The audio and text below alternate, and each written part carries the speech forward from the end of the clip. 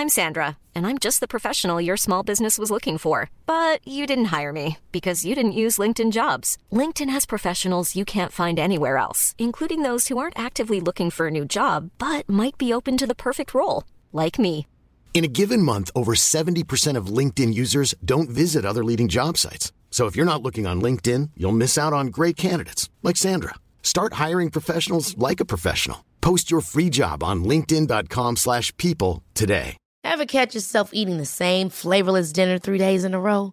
Dreaming of something better? Well, HelloFresh is your guilt-free dream come true, baby. It's me, Keke Palmer. Let's wake up those taste buds with hot, juicy pecan-crusted chicken or garlic butter shrimp scampi. Hello Fresh. Stop dreaming of all the delicious possibilities and dig in at HelloFresh.com. Let's get this dinner party started. A lot can happen in 3 years, like a chatbot may be your new best friend. But what won't change? Needing health insurance. United Healthcare Tri-Term Medical Plans, underwritten by Golden Rule Insurance Company, offer flexible, budget-friendly coverage that lasts nearly 3 years in some states. Learn more at uh1.com.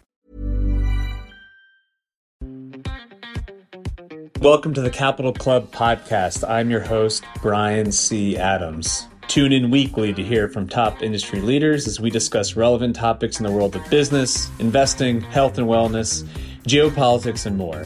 To learn more about the show, visit excelsiorgp.com/podcast. Hello and welcome to the Capital Club podcast. Today I have with me a very special guest, Seth Cropsey. Seth, thanks so much for joining us today. Thanks, man. My pleasure. Seth is the founder and president of Yorktown Institute based in Washington, D.C. He served as a naval officer and as deputy undersecretary of the Navy and is the author of Mayday and Sea Blindness. I first heard your name in an article by Jerry Hendricks in The Atlantic discussing the state of affairs in the U.S. Navy and how it relates to specifically Southeast Asia. We're going to talk today about both the situation in Ukraine as well as globally. And before we got started, you were talking about this ripple effect that could occur. I think for many people, they view what's happening in the Taiwan area and Ukraine as two distinct theaters, but it seems like you would agree there is this coalition of groups between Russia and China and Iran, of these actors that are working against U.S. interests globally. Would you agree with that? Yes, and they're all located on the Eurasian continent, in which the United States has long had an interest in preventing hegemony that's counter to our economic and diplomatic and security interests. And so in regards to Ukraine specifically, we're in a bit of a pickle of wanting to support Ukrainian forces enough so that they stay independent, they push back against Russia. But there seems to be a faction in the US government that doesn't want to allow the forces to actually cause a destruction of Russia or chaos there because of what the downstream effects could be. Does that seem correct to you? Well, I think the administration has tried to support Ukraine as much as it can, and that there are people within the administration who are concerned that level or a greater level of support would lead to an escalation that could have Russians fighting against Americans. So it's not stupid. But the story of the war for the past year and 3 months or so, is that without significant exception, the United States has not crossed a red line in arming the Ukrainians to attack Russia, and the Russians have not crossed a red line in attacking the supply of Western arms to Ukraine, despite nuclear brandishing and all that kind of stuff. But the essential restraints remain as in place today as they were in February of last year. And it seems like, based on these leaked documents that have come to the surface recently, there's going to be this stalemate situation for the foreseeable future. Right? Ukraine is getting ready for a big spring offensive. Russia has been digging in along their lines with defensive machinations.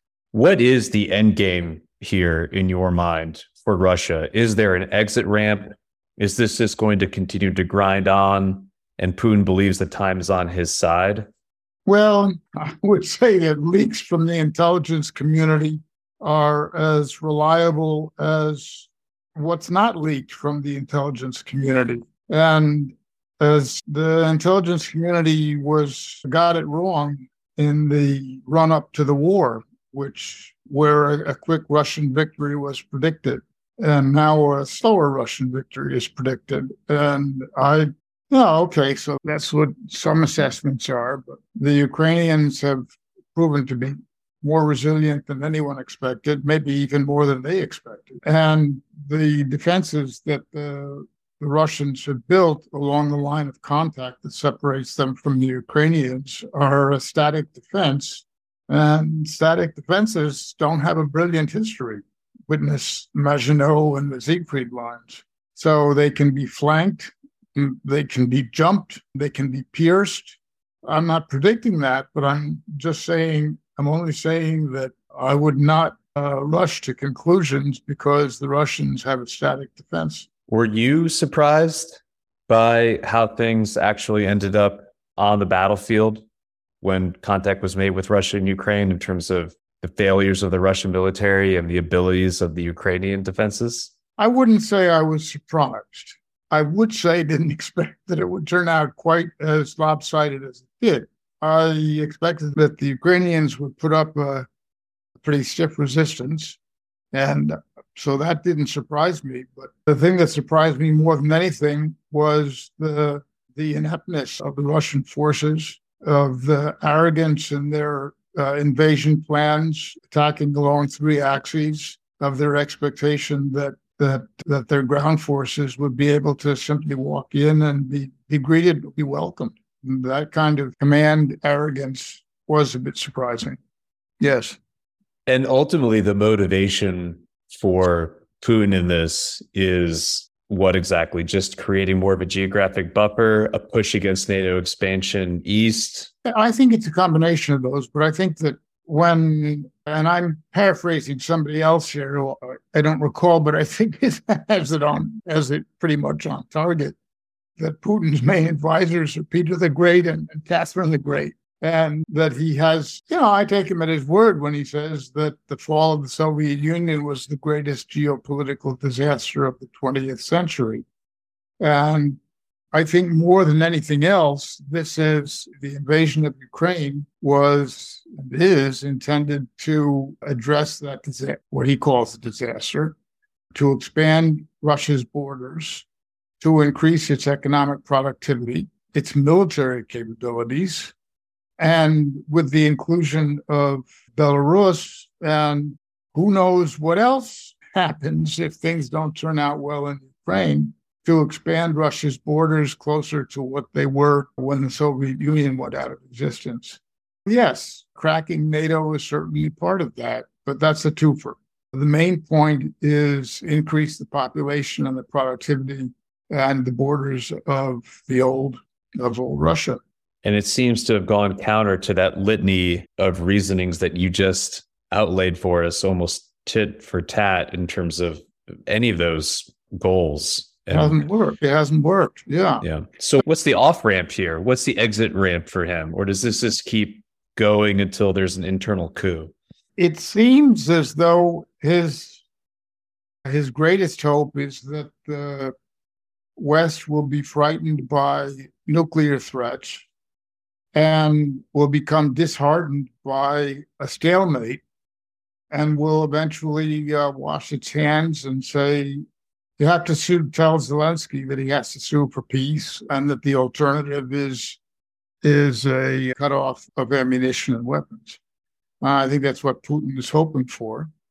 And he may well view that as the off-ramp, but just because that's what he thinks doesn't mean that's what will happen. Do you believe that U.S. and European support for Ukraine is contingent on how their spring offensive goes? I think that the Ukrainians will do themselves a tremendous amount of good to succeed and succeed famously. And that if there's no progress on the ground, or worse yet, a defeat, Russia turns back the counteroffensive, that NATO and the United States will be tested in a way that it hasn't been.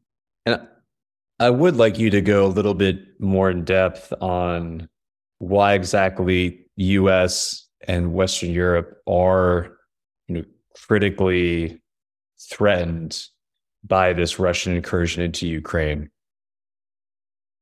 Well, most important point is that the West, that is to say NATO and the United States, are defending a nation that was attacked contrary to our ideas of international order, and a nation that had a nascent democracy, not a perfect one, not one that was wholly free of corruption, but a nascent democracy.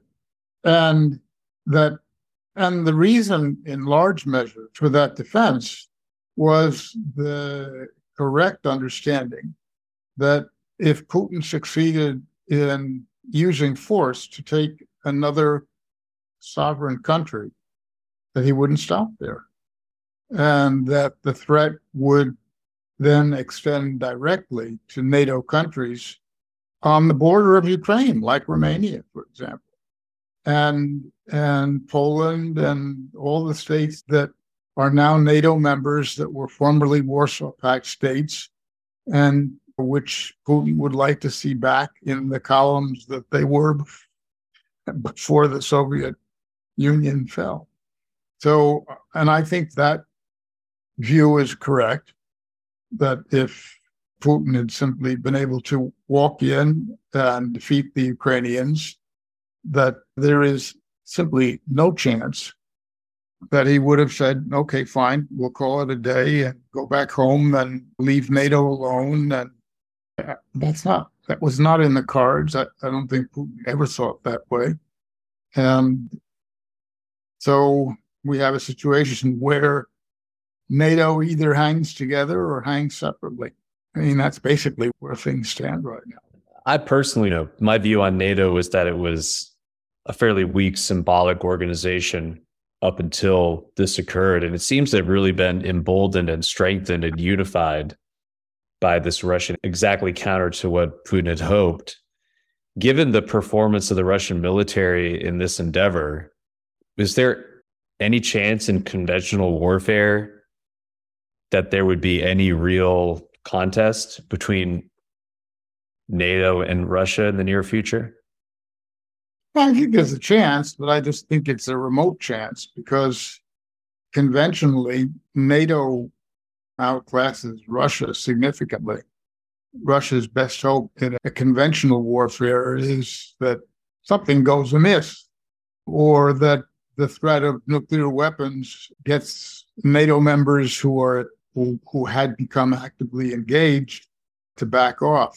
But I don't see, they bomb their own cities. They use transportation networks that were in use, that were the primary means of transporting military equipment in World War I, as I say, rail lines. Their performance, they keep changing the high command, and it keeps producing no result. This is not a ready for prime time military. You allude to this, but I want to revisit it in your last comment. Do you think the nuclear option is on the table for Putin? I think the threat of it is certainly on the table, but I think he also understands that there's not much he can do to unify NATO even more than it has already been unified than to use a tactical nuclear weapon. And then all bets are off. And that doesn't mean that the only option left for the West is using nuclear weapons in return. There's this thing called horizontal escalation, where the West could go after very sensitive and key assets of Russia and do extraordinary damage without ever touching a nuclear weapon. Like, for example, sink their Pacific Fleet, destroy it. No nukes. You mean our Pacific Fleet, the U.S. Pacific Fleet? No. I mean, destroy the Russian Pacific Fleet. Oh, I see. Yeah. Or go after their fleet in general. in the North, in the Pacific, in the Mediterranean, such as it is. I mean, there are all kinds of options out there. It's not, I think it's a misreading to assume that the use of a tactical nuclear weapon can only be countered by using the same weapons against them, and that would lead to strategic nuclear weapons. I mean, no, it's a possibility, but I think it's an extremely remote possibility. It's not in Putin's interest. It doesn't seem to be in anybody's interest. Do you foresee a scenario where there are U.S. boots on the ground and directly engaging with Russian forces? I think it's unlikely. The Ukrainians are doing pretty well. If there are things that ought to be changed here, it's the pace at which the Ukrainians receive the weapons and the ammunition they need to conduct a successful counteroffensive. I don't think we're doing enough. And I think the administration often shows itself of two minds. One, in sending the material due and in making the statements that the president does. And the other in moving slowly and in doing all of the things it says that it promises to do. I mean, the Abrams tank is an example of that. It's not going to be available very quickly. And it takes time to train and all these things. Well, there's a old Latin expression, festina lente, make haste slowly. And that sort of characterizes the U.S. response so far. I mean, I'm not saying that the U.S. policy has done poorly in assisting the Ukrainians. I'm just saying that that the reach consistently extends beyond the grasp. Yeah, I know that the last that I heard was it looked like the fall for those Abrams tanks actually be put into the... That would be fortunate. I mean, that would be soon. You think, compared to your internal assessment? Yeah. Yeah, but other outstanding questions there are air power and combat aircraft. And that's just been a subject that the administration's not willing to act on. And that seems to be a red line for the administration. Yeah, which I think is a mistake, but we'll see. Maybe Ukrainian missiles supplied by us and the Europeans are sufficient to deny the Russians the ability to maneuver or control the airspace over the battlefield. But we'll just have to wait and see. Why do you think it's a mistake? Do you think because ceding air superiority to the Russians ultimately is a strategic advantage? Well, it's certainly a tactical one. There's no doubt about that. In this case, I think it's a strategic one as well. It's hard to conduct successful ground operations if you're being chewed up from the air. What's your assessment, Ben, of China's support or lack thereof of Russia's incursion? Well, I think China would like to see the Russians emerge, see the Russians win. But I don't think that China wants to get into worse. I don't think China wants conditions to worsen between the United States and itself. And to the extent that they have helped, it's been balanced and delicate and underscored to anybody watching, which is to say the whole world, who is the superior power between Russia and China. And I think the Chinese find that's perfectly acceptable. So the war is a good thing for the Chinese because it's got the United States engaged, and who knows what the outcome is going to be. And if things turn out as China hopes, as the Chinese rulers hope, it will expose a vulnerability in the Taiwan Strait. And if it's a real washout, as I mentioned when we started talking, it's a leg up that the Chinese hadn't anticipated as far as their plans for Taiwan. But doesn't the idea that NATO coalesced and the U.S. has provided robust defense or support of Ukraine, doesn't that cut against China moving on Taiwan on some level? Well, at some level, I think you're right. But the Taiwanese are an island about the size of New Hampshire with a population of 23 million or so. And there's no land routes over which supplies can go. So everything has to come by sea. So that advantage that Ukraine has in population and in its accessibility by land, the Taiwanese lack. So, yeah, the political cohesion in the West is not something that would please Xi Jinping, but the geographic and military differences between the supply Taiwan and the supply materials for Ukraine are huge. And they militate in Ukraine's favor, not Taiwan's. It is striking. It seems like the only issue that there is biparty support of is China's a bad actor that has to be held in check these days. Even supporting Ukraine, it appears like in DC. Yes, I think that's right.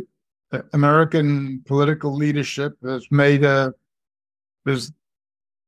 called attention properly to China's ambitions around the world, to its military spending, to the tremendous increase in its naval capabilities, to its efforts to establish bases, successful efforts to establish bases across the Indian Ocean to Africa, to its economic interests and limited security forays to Europe. So those things have gotten the attention that they deserve. And I think that one of the outcomes of that is that there is a far better understanding of China today than there was, say, 15 or 20 years ago. We put together a free resource available exclusively to our podcast listeners. If you're looking for strategies to safeguard your portfolio against inflation, you want to check out our latest guide on the best alternative investments to consider. Head to ExcelsiorGP.com/download to learn more. What are the strategies that unify Russia, China, and Iran outside of just being against Western democratic?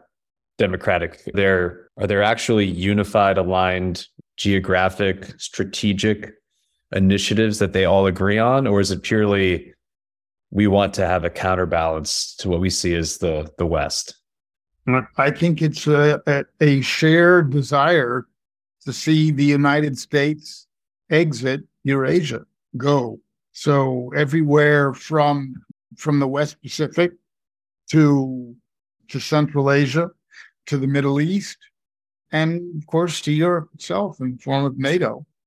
I think that those three states share common interest in seeing the United States exit and step down from its position as the world's great power. So it's a sphere of influence they want total control over, and the U.S. to vacate what has been their foothold beachhead since, I guess, post-World War II. Yeah, it's a bit, I would say it goes a little bit beyond that, because the other fundamental issue here is what kind of a world do we have? Do we have a world where aggression against an independent sovereign power is acceptable kind of behavior? And do we have a world where the seas are held to be common and usable by everybody, or one which certain countries' shipping is allowed through certain choke points, but other countries are not?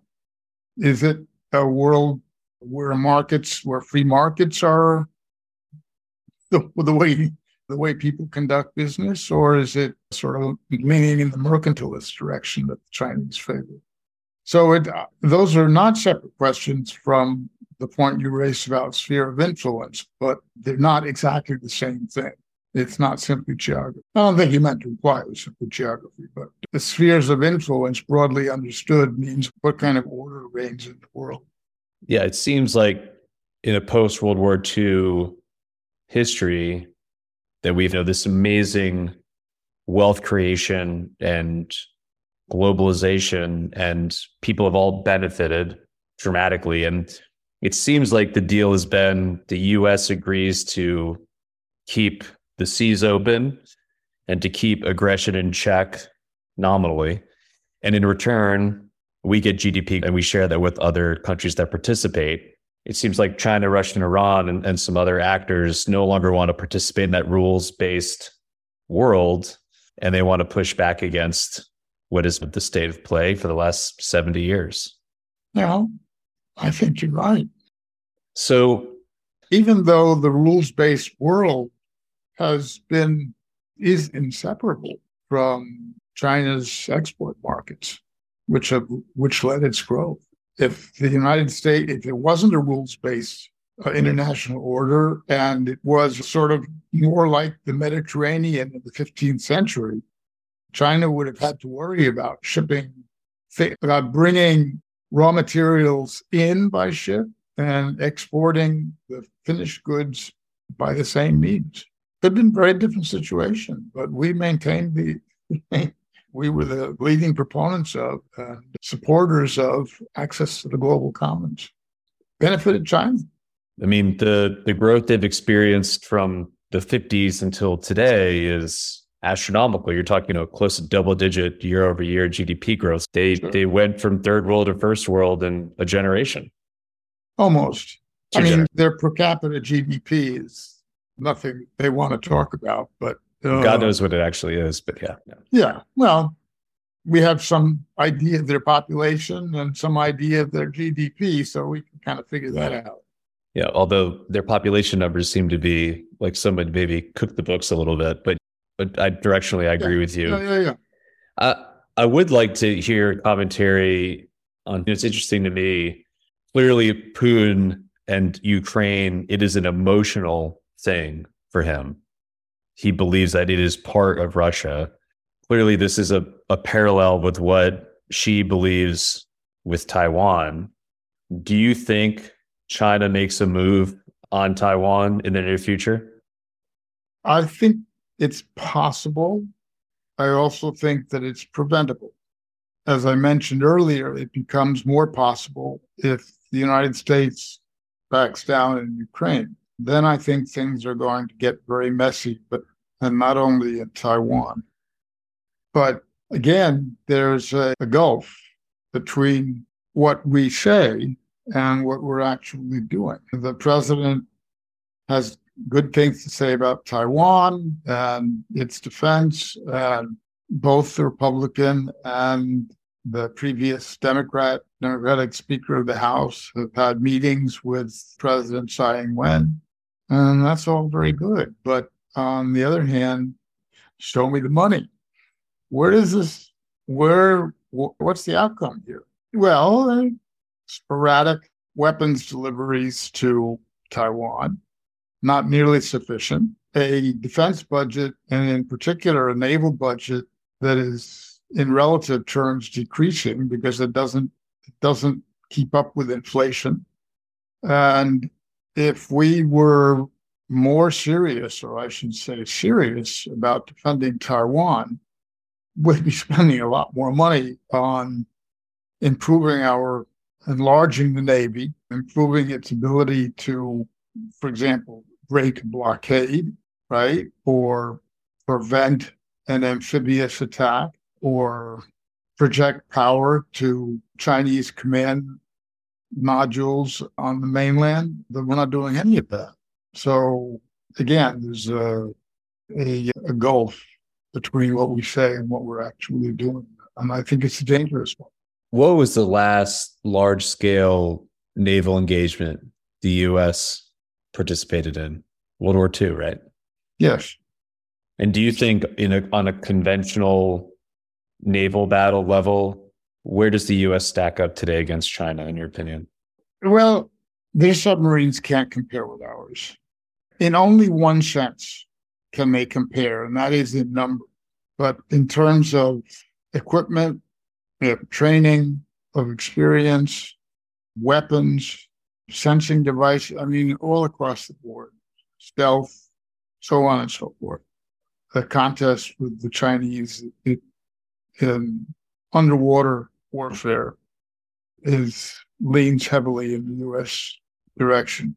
But how likely is that? Well, we have aircraft carriers and STERPs. We have cruisers that are intended for air defense and destroyers and eventually frigates. The surface Navy has a particular issue in a fleet-to-fleet engagement, were there to be one, in the West Pacific because of the massive number of Chinese missiles.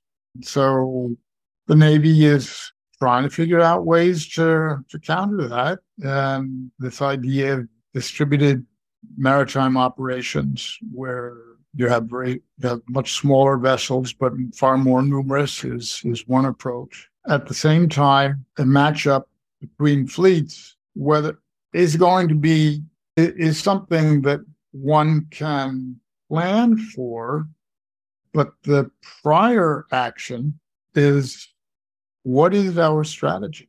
What is the United States' strategy for deterring and, if necessary, defeating China in the conflict? And that conflict would be a naval one. We are not going to send the 101st Airborne over China and drop Army soldiers into China to be slaughtered by hordes of Chinese troops. Not happening. There are all kinds of questions that should be addressed and have not been addressed, like what is the role of our allies? What would our objectives be? How would we accomplish them? Do we have enough ships of the right kind in order to accomplish that? And those questions have not been answered. I mean, I think even more fundamentally, outside of your circle of experts, and now that I've been following you and other people, I don't even think people are asking that question. I don't even know if they know to ask it. They just assume that we have superiority in this theater when we really, I mean, I know Russia's got a smaller Navy. They have very advanced submarine warfare. But in terms of volume, quantity, the PLA has larger numbers of surface combat vessels than we do, correct? Yes. Including they now have aircraft carriers, right? Right. Again, in a ship-to-ship matchup, our aircraft carrier against their aircraft carrier plus the escorts for each, I think I'm pretty sure what the outcome would be. But that's not, we're not fighting the way the Greeks and the Trojans did, where they each one in one place in the Iliad, each one chooses a particular champion, and they agree that they'll abide by the hand-to-hand combat of two combatants. That's not what we're talking about. We're talking about large numbers of ships, submarines, allies, seaborne commerce, possibility of amphibious attacks, possibility of blockades. All that needs to be thought through with the specific objective of producing a strategy. What do we do? What's the approach going to be? And it seems like across successive administrations, there's been a pivot towards Asia, understand the importance of it from a commerce perspective and strategically. But simultaneously, the Navy has been being pretty consistently hollowed out and winnowed. How do you hold both those thoughts in your head simultaneously? I know. I can find somebody else to answer that question. I brought you on to answer this question. Well, no, I mean, look, what are we about? Is it primarily an effort to break a blockade, to prevent a successful one? Is it to sink the Chinese fleet? And if you do so, how do you do it? Or is it to, for example, to cut off the choke points through which Chinese shipping between mainland China and Europe passes? There's a huge amount of traffic that goes through the Southeast Asian archipelagos, and that's subject to being cut off. And if you cut China off commercially, then it's in trouble. But what's the plan? What do we do that? Do we sink their fleet? We break the blockade? We take the war to the Chinese ports and destroy their command centers and their repair facilities and their ability to build more ships? Do we think this would be do we plan on an operation that would last for a year, for 5 years? Some of the questions have been addressed, but only over the long term, like AUKUS, for example, the US and the UK and Australia. But the submarines that we're talking about for AUKUS, if they're available in 10 years, I'll be shocked. Yeah, I was going to say that is a long way. I mean, it's admirable. It is. It is admirable. It's a sign to China that there's a unified front there. I think having more friends in the region is better, but these will take a long time to get spun up. Yeah, and in the meantime, we're retiring old submarines. Yeah, divest to invest policy. Yeah, at a rate that we cannot replace them. So our submarine numbers are going to be diving for a decade about before they begin to rise if the current plans stay in place. Current plans, of course, can always be changed up or down, but there doesn't seem to be any inclination to change them up. When we were talking about Ukraine, you asserted that it was critical for the West, we'll just use that term, to push back against Russian and for security purposes. Do you believe the same in regards to Taiwan? Yes. If Taiwan were to fall under control of Xi Jinping, it would allow the PLAN, China's Navy, unobstructed access to the so-called second island chain. It would allow China to become a far greater threat to our allies to the north, Japan, and to our allies to the south, the Philippines, to Korea, South Korea. So, and all to say, not to mention Guam, where an alarming fraction of our military is all sitting in one rather small place. In World War II, the Japanese controlled Taiwan and used it to launch their attacks on the Philippines. 40,000 strong. It's right smack dab in the middle of the first island chain, and from it can be controlled the straits and the passageways, oceanic passageways into the Central Pacific. And it would be fanciful to think that China's ambitions would cease once were they to succeed in taking Taiwan. Yeah, I think it would be a signal to the Chinese that they can run roughshod over most of Southeast Asia. Well, yeah, and maybe Hawaii. Certainly Guam. Yeah, and I mean, there's a reason Japan is so... I think there are doubts of the U.S., our ability to make good on our promises in that part of the world. All you have to do, all the Japanese need to do is look at our fleet size and look at the defense budget and the way it's apportioned between the military services. And do you think that's a function of just inertia or power grabbing away from the Navy, or the fact that these Afghanistan and Iraq have been largely ground oriented? Yeah. Both. Yeah, and we focused on ground land warfare. It's receding now, but on the global war on terror. And there's still a gap between our understanding of China as an economic and diplomatic problem and our understanding of China as a military one. Otherwise, Congress revises up the administration's defense budget requests. So there's a sign of awareness there, but it's not enough. It's simply not enough. And we don't take the possibility of real conflict with China seriously.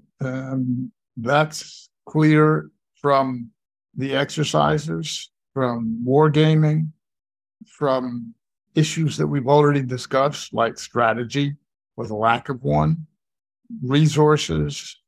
The whole approach still looks like a peacetime approach. If we had to resupply American forces or allied forces fighting in the West Pacific, where would the merchant ships come from? Where would the logistical capability to send fuel, ammunition across the Pacific? It's a long trip. We don't have it. It isn't there today. If there's a conflict like the one that a think tank in Washington had a war game a month ago or so, and we were to lose 2 carriers. Let's say they weren't lost. Let's just say that they were damaged. So where are they going to be fixed?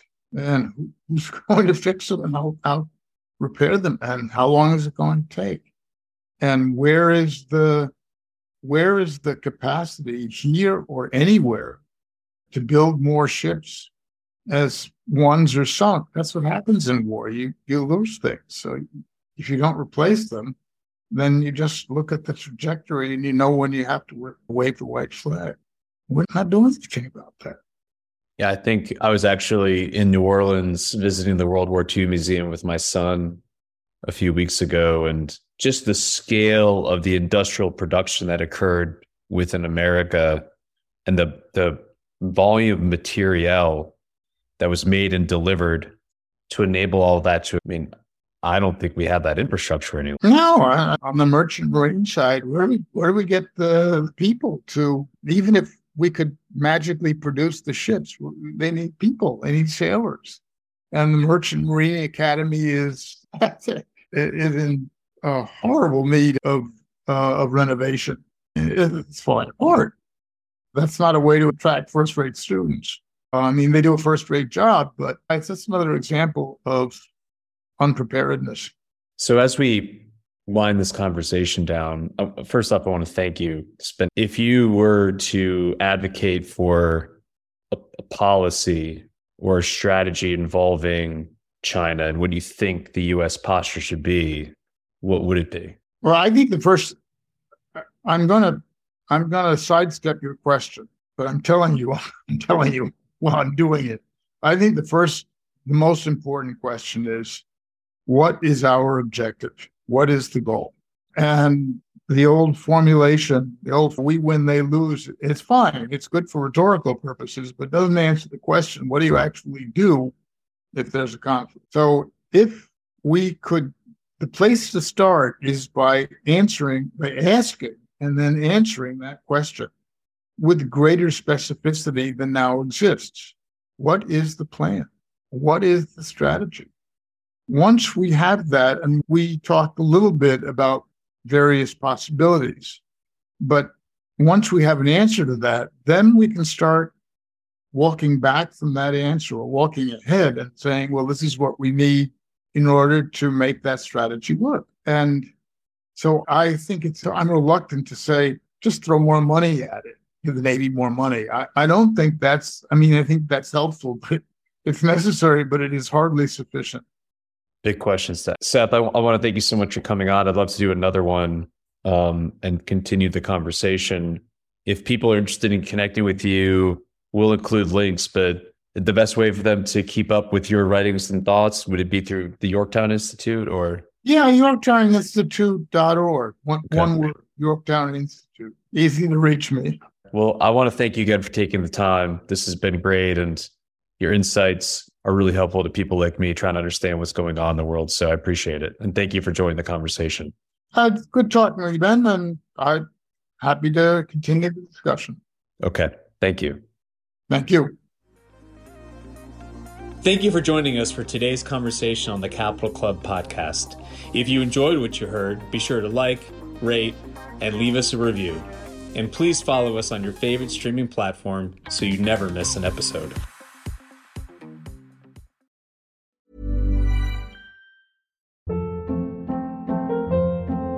Hold up. What was that? Boring. No flavor. That was as bad as those leftovers you ate all week. Keke Palmer here, and it's time to say hello to something fresh and guilt-free. Hello Fresh. Jazz up dinner with pecan-crusted chicken or garlic butter shrimp scampi. Now that's music to my mouth. Hello Fresh. Let's get this dinner party started. Discover all the delicious possibilities at HelloFresh.com.